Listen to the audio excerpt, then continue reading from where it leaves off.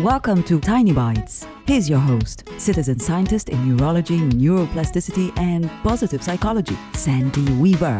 Have you ever been around a narcissist? It is exhausting. They have an unrealistic sense of their own wonderfulness, and they believe others should pay special attention to them and do special things for them. They believe their position on everything is right, and if you disagree, then you are the problem and you are wrong. Your negative reactions are personal attacks on them, and some days it feels like they'd argue with you if you told them it was light in the daytime and dark at night. Exhausting. More men than women suffer from narcissistic personality disorder, and it is a mental disorder, not just an annoying and infuriating personality quirk. If you work with a narcissist, limit your exposure to them. If you manage a narcissist, suggest they avail themselves of the mental health benefits your company offers. If you're in a relationship with a narcissist, chances are they won't hear you when you suggest counseling, though you might suggest it anyway.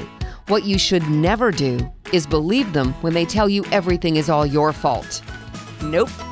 They're the one with the personality disorder, not you. Subscribe to the podcast and share it with your friends. And there's lots more at centerforworkplacehappiness.com. Here's to your well-being, one tiny bite at a time.